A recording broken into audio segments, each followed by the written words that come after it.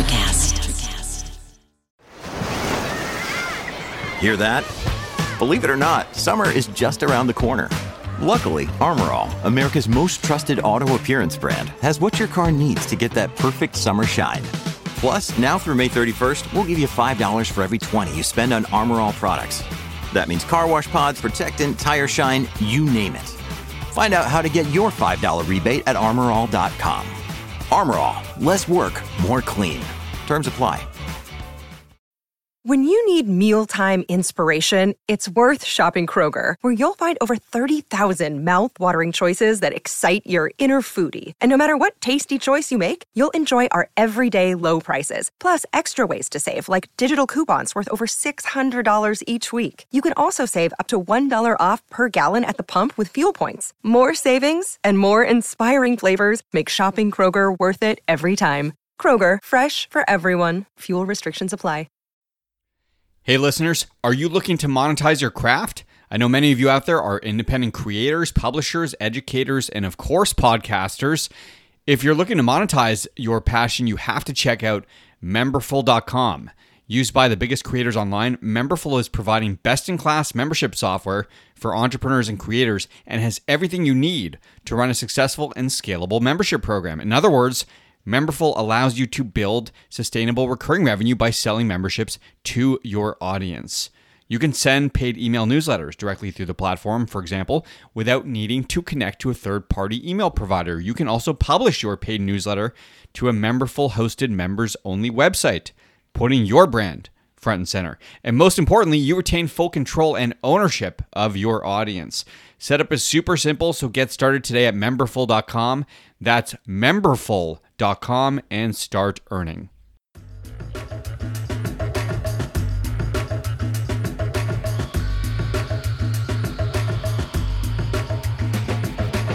This is E2 Entrepreneurs Exposed, the podcast where we speak with all kinds of founders and creators doing amazing things in business and beyond. On the show today is Dan Park. He is the CEO of Clutch, an online platform for car buying and ownership. Before joining Clutch, Dan was responsible for building and scaling Uber Eats across Canada and was instrumental in driving the exceptional growth in this country, launching Uber Eats in 80-plus markets across the nation. In this episode, we dive into the rapid success of Clutch and its business model. We also talk about the market for cars and the rise in demand amidst supply chain disruptions, the company's $100 million raised and what lies ahead, Dan's experience working at Uber and what he thinks about the company's culture, and much more. And with that intro out of the way, let's get right to the show. Here is Dan Park. You know, you've got a cool business, I gotta say. As someone that's currently in the market for cars, you know, it was timely that Miranda showed me this. Yeah. And I was like, you know, you should have Dan on. So you've been at this, 5 years now or 6 years? Yeah, so the company's been around for 5 years. I joined about 2.5 years ago. A board member at the company came out, who I'd known in the past. I was in venture capital prior to joining Clutch. I was working with Uber Eats, and he came to me and was like, hey, look, like you're doing food delivery. Check out this car delivery platform we're doing. It's similar. So dove in, started looking at the market and found that the current solutions out there were just incredibly painful. Thought that there was a better way for consumers to buy cars. If you look at the two alternatives that Canadians have right now, it's either you go meet a stranger in a parking lot and try to buy their car off of them, or you go to a dealership, drive 2 hours to a dealership or an hour to a dealership and spend 4 hours, 5 hours there trying to negotiate with someone. In a world where you can buy pretty much anything at the click of a button, you can stream movies to your phone, it seemed ridiculous that was still the way that people bought and sold cars. Yeah. Were you looking at the US market and some of the influences down there, like Vroom or Carvana, I would assume are the most similar use cases? Yeah, I think those were two. And almost every global market or international market has a version of what we're trying to build. If you look at the UK or even South America, there's certainly companies that are doing something similar. And ultimately, what we're trying to do is create just a really seamless consumer experience around buying and selling vehicles.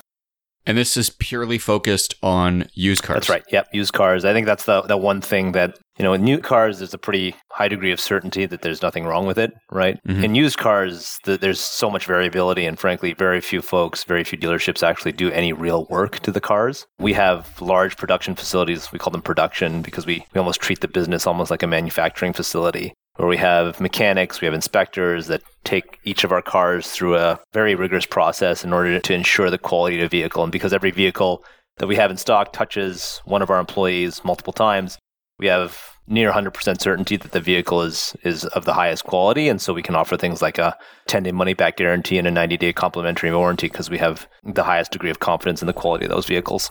So we'll dive into the inspection and mechanical logistics side of the business in a moment. But before we do that, just from a high level, so people understand, this is different from an auto trader in that it's not a two-sided marketplace, right? You guys are actually purchasing the cars and then listing them. Auto Trader, Kijiji are partners of ours, and you can find our cars listed on those sites. But no, we own every single vehicle that we sell to a consumer. And again, it goes through our process. And so it ensures the quality of that vehicle. E-commerce is one side of the business. The other side, as I understand it, is coming from the fintech that's right. side. So warranties, insurance, financing. There's a lot of moving pieces here. Yeah, it's a fintech business. It's a e-commerce business. It's a logistics and infrastructure business. So we've got a lot of moving pieces that we're trying to piece together. But I think the complexity is what makes it super interesting.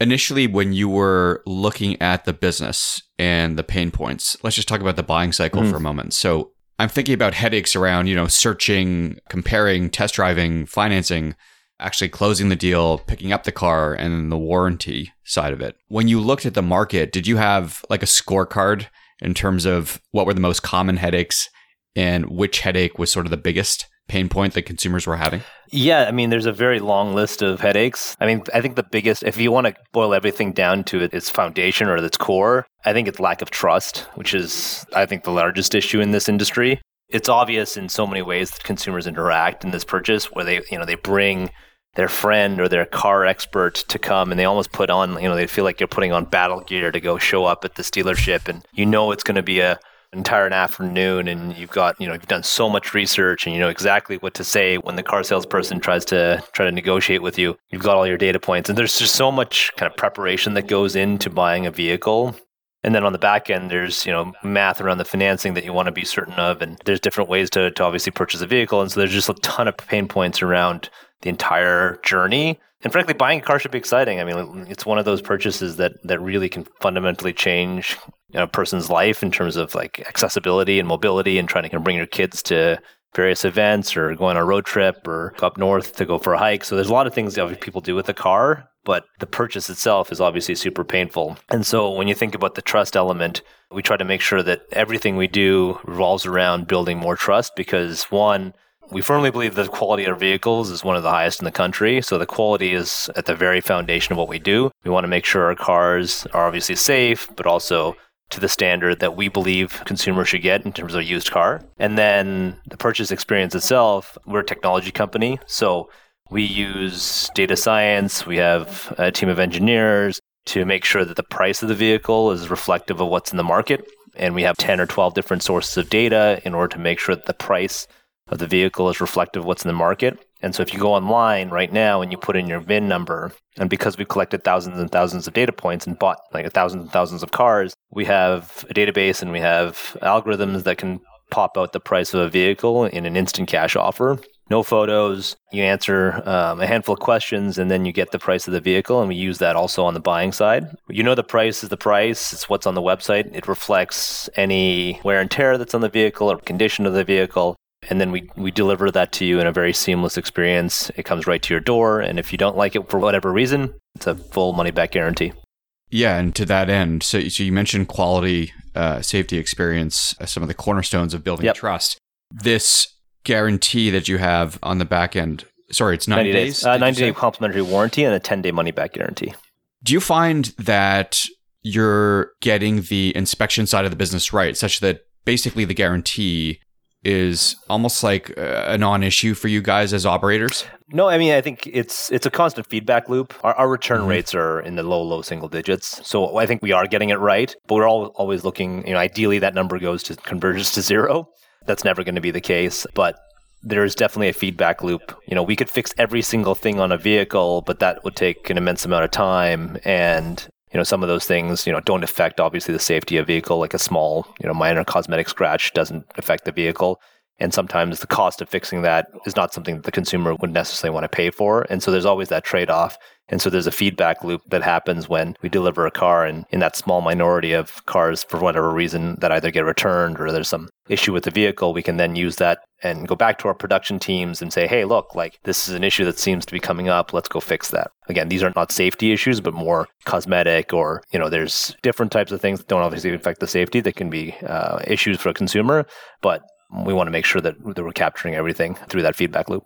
Let's talk about the buy side for a moment. So how are you sourcing these vehicles? Where are you finding them? You mentioned the algorithm that you built in order to determine what the price is or a fair price is on the buy side. Two-part question. One, how are you sourcing them? Where are these cars coming from? And two, how long does it take to get them ready before you list? Yeah, so it takes about 7 to 10 days before we get them listed. It varies. It's an average, but it can take longer for some. Right now there's shortages around a lot of things right now. Parts are sometimes one of those things. And so if a part takes longer to come in, then that could extend it. Some are in near perfect condition, so there's very, very little that you need to do with the vehicle. We source them from a variety of different sources. Again, we have true marketplace business where a consumer can come in and say, okay, I'm leaving the country. I want to sell my car. That process can be very painful for anyone that's ever had to sell their car. You're likely like taking it to a dealership, and most dealerships won't accept a car that's not being traded in. And then if you're trying to sell it personally, you got to go and meet a bunch of strangers in parking lots, and that's obviously painful as well. We have this instant cash offer tool that you go on, you put your VIN into your laptop or your phone. You answer a handful of questions, and then you get a price. It's a firm offer, and then we'll come to pick up the vehicle in the next 24 to 48 hours, and the cash will be deposited in your bank account. So pretty straightforward there. And then we source them from wholesale auctions. We source them from OEMs. We source them from fleets. And so we have a very large pool of vehicles from which we source cars for the consumers. I would assume there's some pressure on cash flow in that you're purchasing these vehicles, you're storing them in a warehouse. So there's the logistics piece, there's the warehousing, there's the inspection piece. I mean, it sounds pretty CapEx heavy, at least to me, superficially.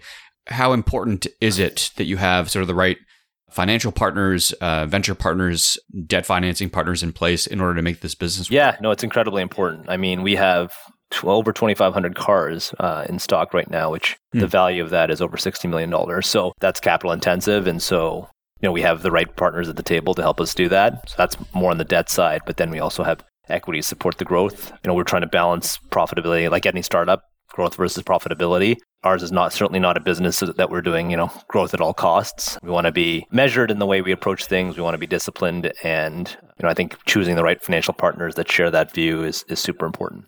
You have raised over $100 million in funding to date, which is incredible.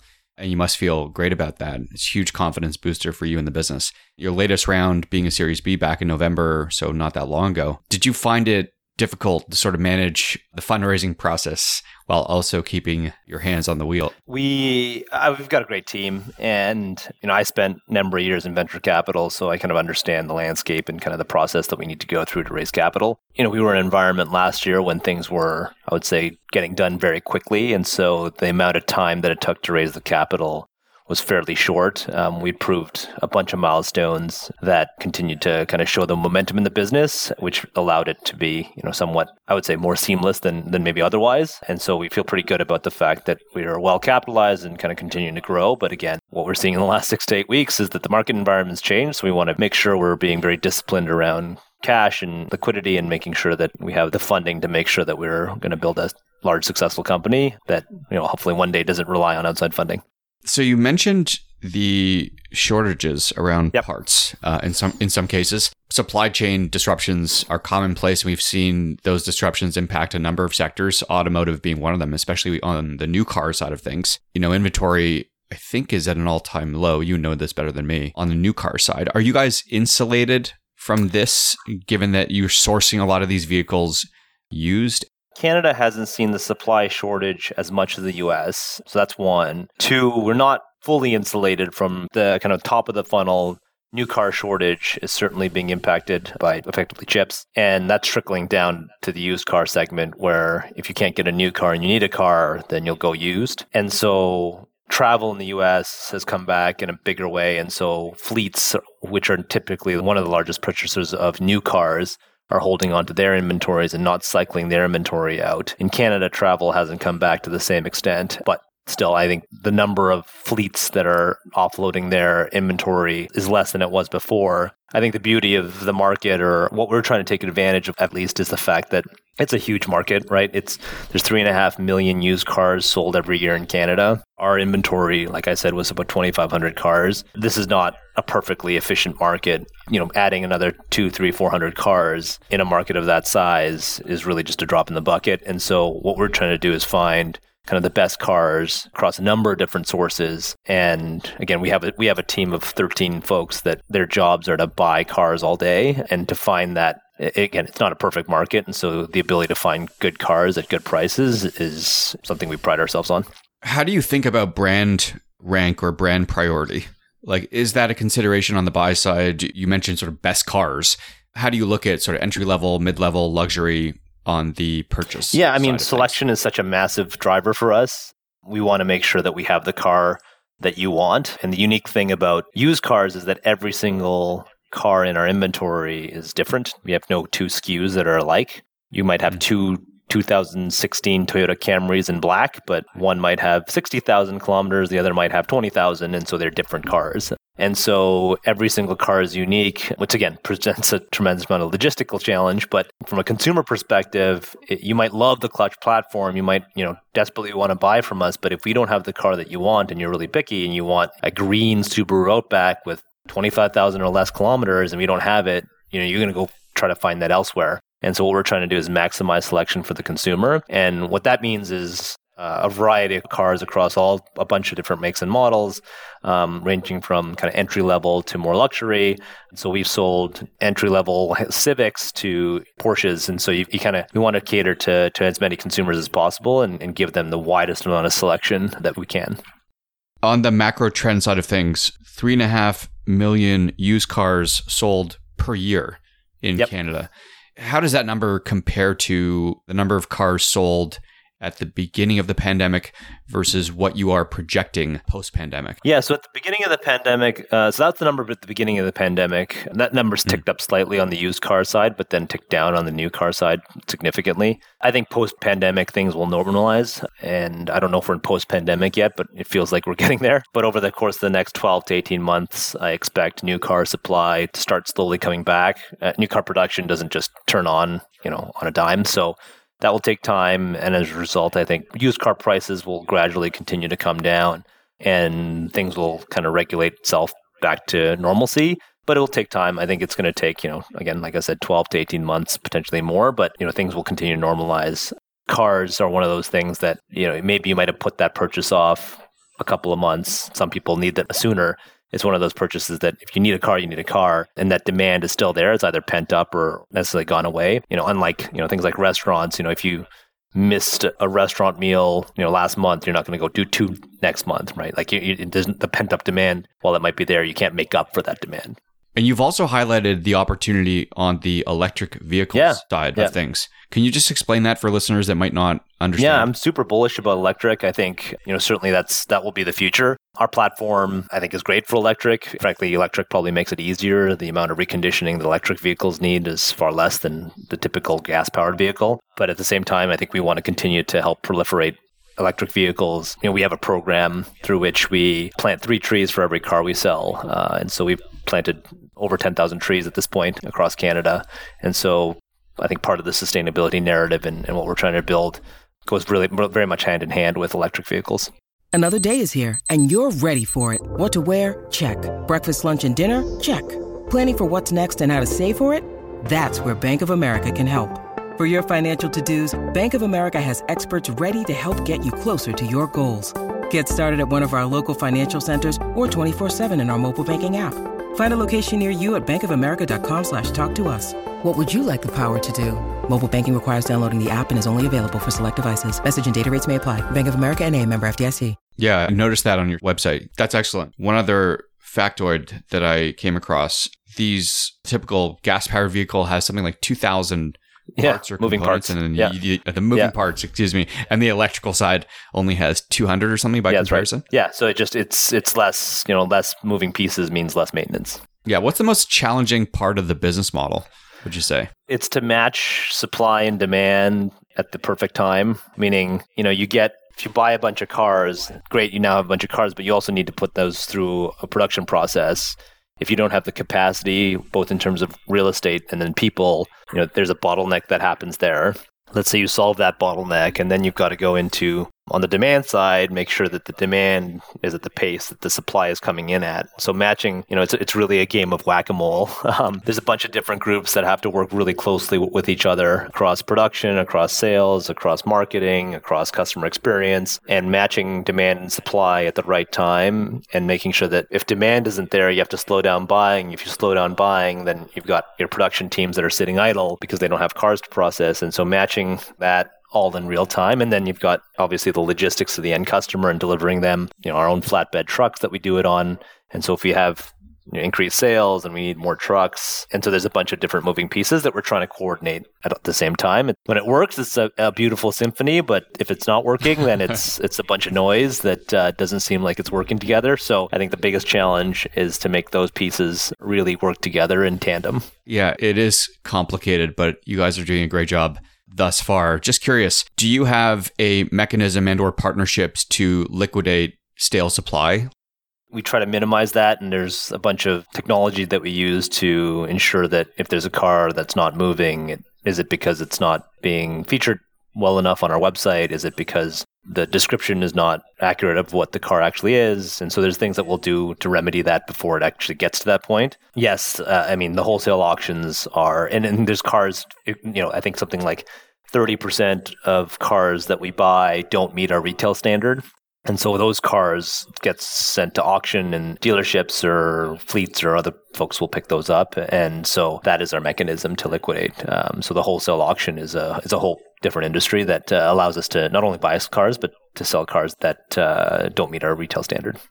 As Canadians get more comfortable with shopping for cars online, as you sort of wait this transition out, so to speak, I would assume there's still a percentage of the older customer base that wants to see and or test drive the vehicle before they buy. Do you allow them to do that? Come to your warehouse? And No, we don't let them do that. And you'd be surprised, though. We've had customers, we just had one yesterday in Vancouver who was in his 80s. And for each of the customers that we deliver to, our field specialists who drop off the car write a little bit of a story about each individual. It's a couple of sentences, but it kind of gets passed around to the company. And this individual, he was in his 80s. During the pandemic, he said that he learned to do a lot more things online, including buying groceries. And he's like, why not try cars? And so we've had a number of customers, frankly, in their 80s. I think we've even had customers well into their late 80s and maybe even early 90s that have bought from us. So I would say to say that we cater to the young at heart. I think there's certainly going to be a subset of customers that will want to walk into a physical location, just as there are customers that want to walk into a store to buy that good or thing that they want. But we do think that the convenience of buying online, the assurances that we give you as a result of the quality of the vehicle and the speed at which you can get a car, rival the in-store experience. And, I think unlike a lot of consumer goods and products that, there's a retail location relatively close to your area, meaning, if you want to buy groceries, there's probably a grocery store close to your area. And if you want to buy clothes, there's probably a mall somewhere. And there's, a Walmart probably within 20 minutes of most people. And so here, though, dealerships are generally far away from where a lot of people live. And, the selection on a dealership lot is relatively limited by the physical space that they occupy. And so nowhere in Canada, or very few places in Toronto or in Ontario or Vancouver, can you see a selection of 1,000 cars. And so, this allows you to do that. And, again, we deliver directly to your home and can have that entire experience from the comfort of your own home and your couch. And so we just think that's better. And frankly, the test drive itself, again, goes back to that trust element that I was talking to. The only reason you test drive a car is because you don't trust it, right? And I can tell you that our mechanics, some of which have 25, 30 years of experience, can tell you more about that vehicle than you can, than the average consumer can. And most people that test drive a car, they're looking for a couple of things. One, to make sure that it runs, that the air conditioning blows cold, that the heat works, and that there's no real damage that's visible to the naked eye. And so we can offer all those things, and arguably in a much better and more accurate way. And that's the brand we're trying to build across the country. How old is the average Clutch consumer? In the mid-30s. Our core demographic is kind of 25 to 35. So a lot of folks that are transitioning into a new job, starting a new family, maybe moving. So those are kind of the life points that kind of trigger a car purchase. But, we get cars from people that are 18 buying their first car to, like I said, in their late 80s. That all makes sense.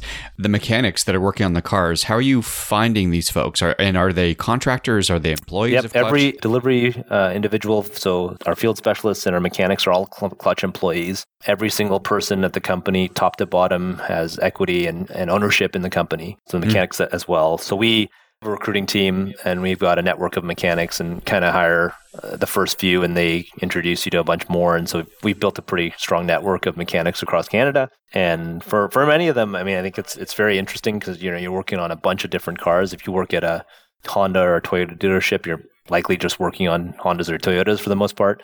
Here you get to see a wide variety of vehicles and get to work on a bunch of different processes and see that at scale. And so, I think we've had almost perfect retention of all of our mechanics at this point. I want to shift gears and just ask you a little bit about your past experience, namely 3 years at Uber, working on Uber Eats and growing that in Canada. Assume some of that experience with Uber Eats impacted or has impacted your role at Clutch. What elements from Uber do you bring over into your role here at Clutch? And perhaps more importantly, is there anything that you were happy to leave behind? So I started at Uber kind of early on before food delivery was really any significant part of the business. At that point, Uber was still doing something called Uber Instant. I don't know if you remember this, but you could only get the food through the Rides app. And so we were effectively, so there was like a toggle, how you can get X and you can get Black Carb. There was also Instant, and it was a limited selection of meals that you could get on demand. And so we would be stuffing a bunch of sandwiches in a car and then driving that car around. And then you could request that car and it would bring you a sandwich. And it was only for very certain portions of the day. And there was like 5 or 6 restaurants a day, and that was it. That evolved into the broader Uber Eats app that was built here in Toronto. So the first kind of Uber Eats delivery was actually out of this market, out of the Toronto market. So it's very, very much a Canadian-born concept globally, which was pretty cool. And then, saw the traction there, and the business obviously scaled and grew faster than I think anyone at Uber expected it to grow. And at one point, largely driven by the pandemic, it was bigger than the rides business. And so incredibly successful. I think the biggest takeaway for me was around team building and just process. I think Uber was really good at driving process and data-driven decision-making around the marketplace. And Uber Eats was a 3-sided marketplace. And so, similar complexities in that, you've got restaurant supply, you've got drivers, and you've got consumers.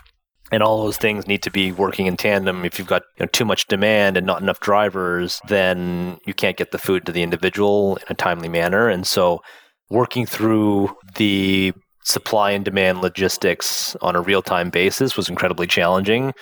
Snow was probably our worst enemy. You get a bunch of snow, drivers go offline, so supply of drivers plummets, but food delivery demand skyrockets. And so you've got this massive misalignment of cross supply and demand. And then, our job is to regulate that marketplace. So there's similar dynamics here. And you've got, individuals that really understand conversion funnels, which is super important for what we're doing here at Clutch as well. For me, managing that kind of hypergrowth is directly applicable here. And if anything, it just helps me sleep at night because I know that everything that we're doing is somewhat normal. And once you've done it before, the first time is probably uncomfortable, but the second time, you're like, okay, I've seen this, stuff's breaking. Okay, we got to fix it. And from there, that's the new foundation upon which you'll grow. The thing that I probably don't miss leaving behind is that customers, the angriest customer in food delivery is probably 10x more angry than the angriest customer in car delivery. You get people that get very, very upset if, and I think it's because you're hangry and just want your food. I think we've all been there. And, if we're missing the side order of fries, I've seen people get pretty upset about that.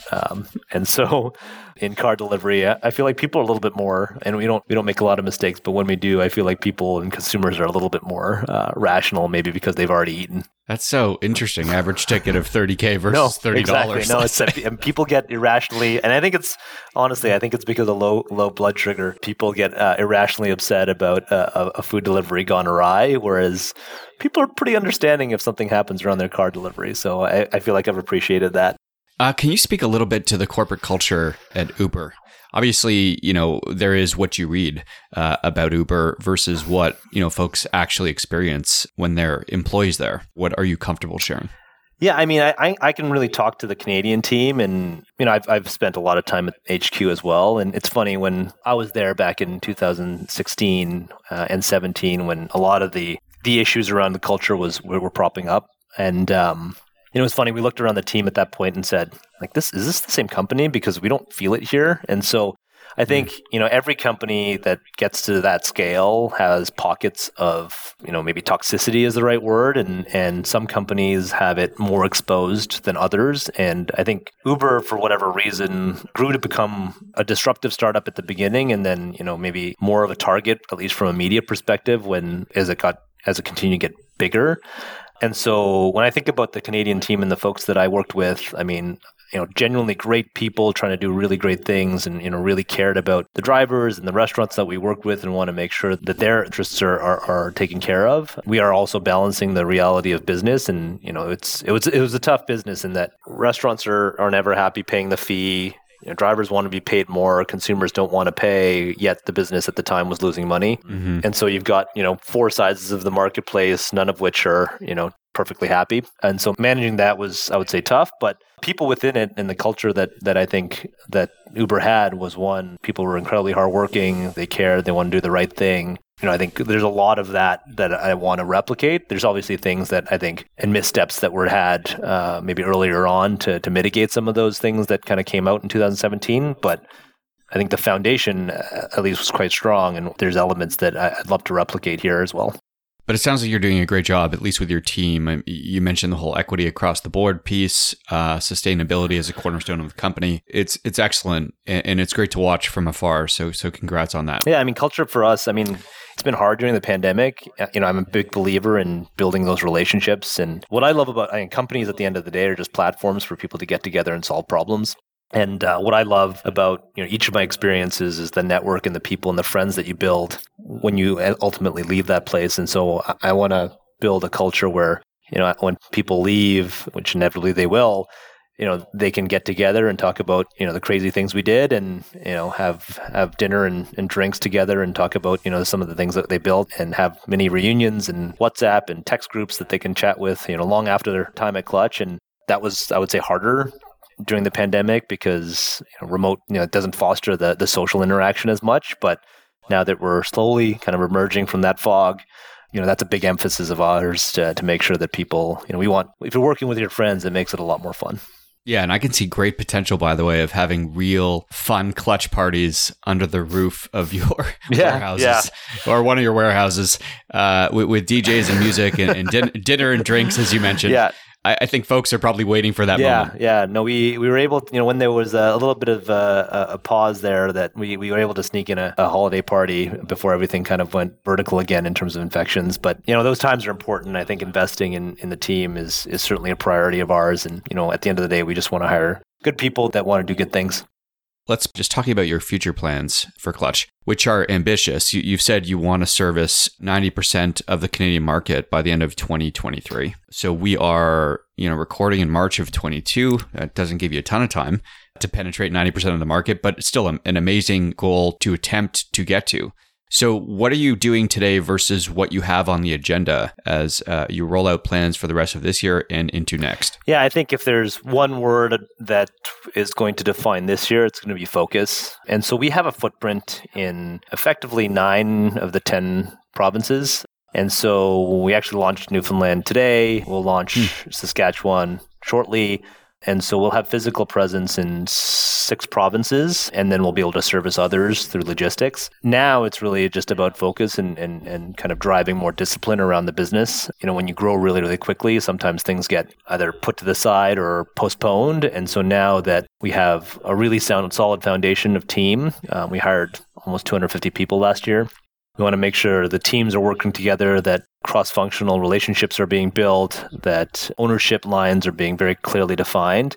And startups are never going to be, straight up into the right vertical, linear. They're going to be, I talk a lot about S-curves, and there's parts of the S-curve that will be flat and parts will be steep. And so The remainder of this year is taking what we have, which is a great team and a footprint across the country, and then continue to go deeper. I think until recently, we haven't done much brand marketing, and most folks have found us. We have an incredibly high NPS, close to 80. And so we've got great customer referrals, and people genuinely love our product. And so that's helped us grow organically over the last several years. But as we address more and more of the market, we want to continue to get our name out there, and then try to communicate a lot of what I try to communicate in this podcast in maybe it's a 30-second commercial or a billboard somewhere, to make sure that people at least are aware of who we are as a brand and consider Clutch as an option to buy their next car.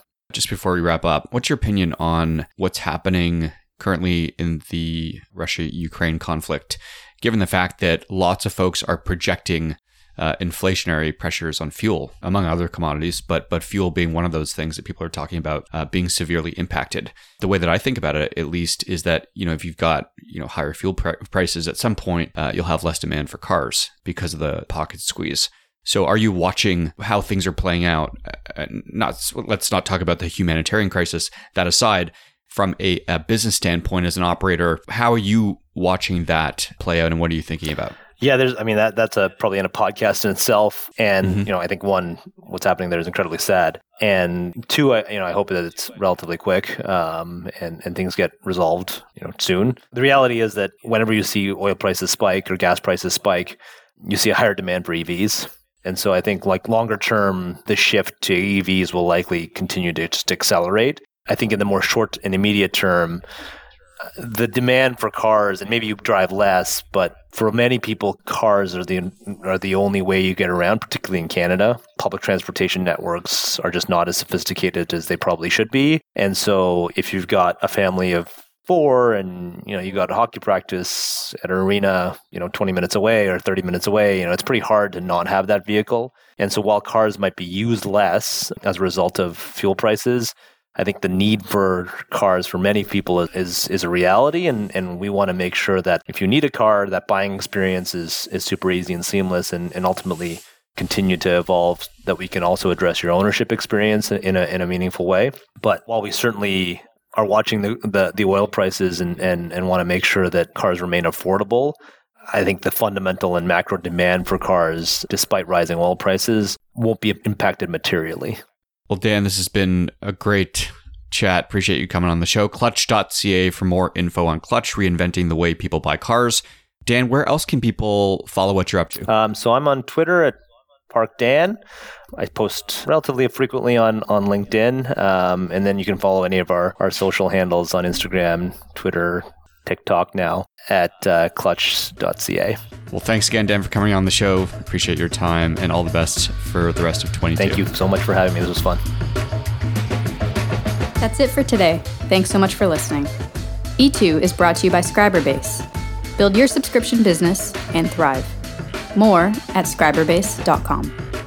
Want to start your own podcast in 2022? Visit e2coursehub.com for more info on our step-by-step guide to bring your show to market.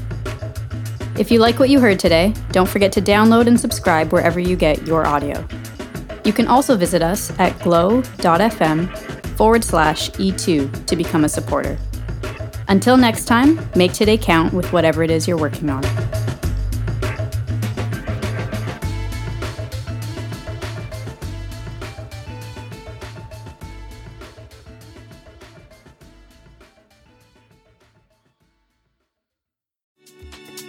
Hey guys, it's Miriam Love here, and I want to share something very special with you.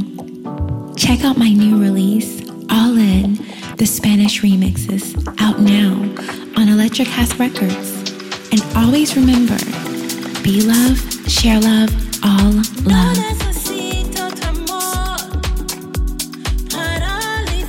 Available now wherever you listen to music.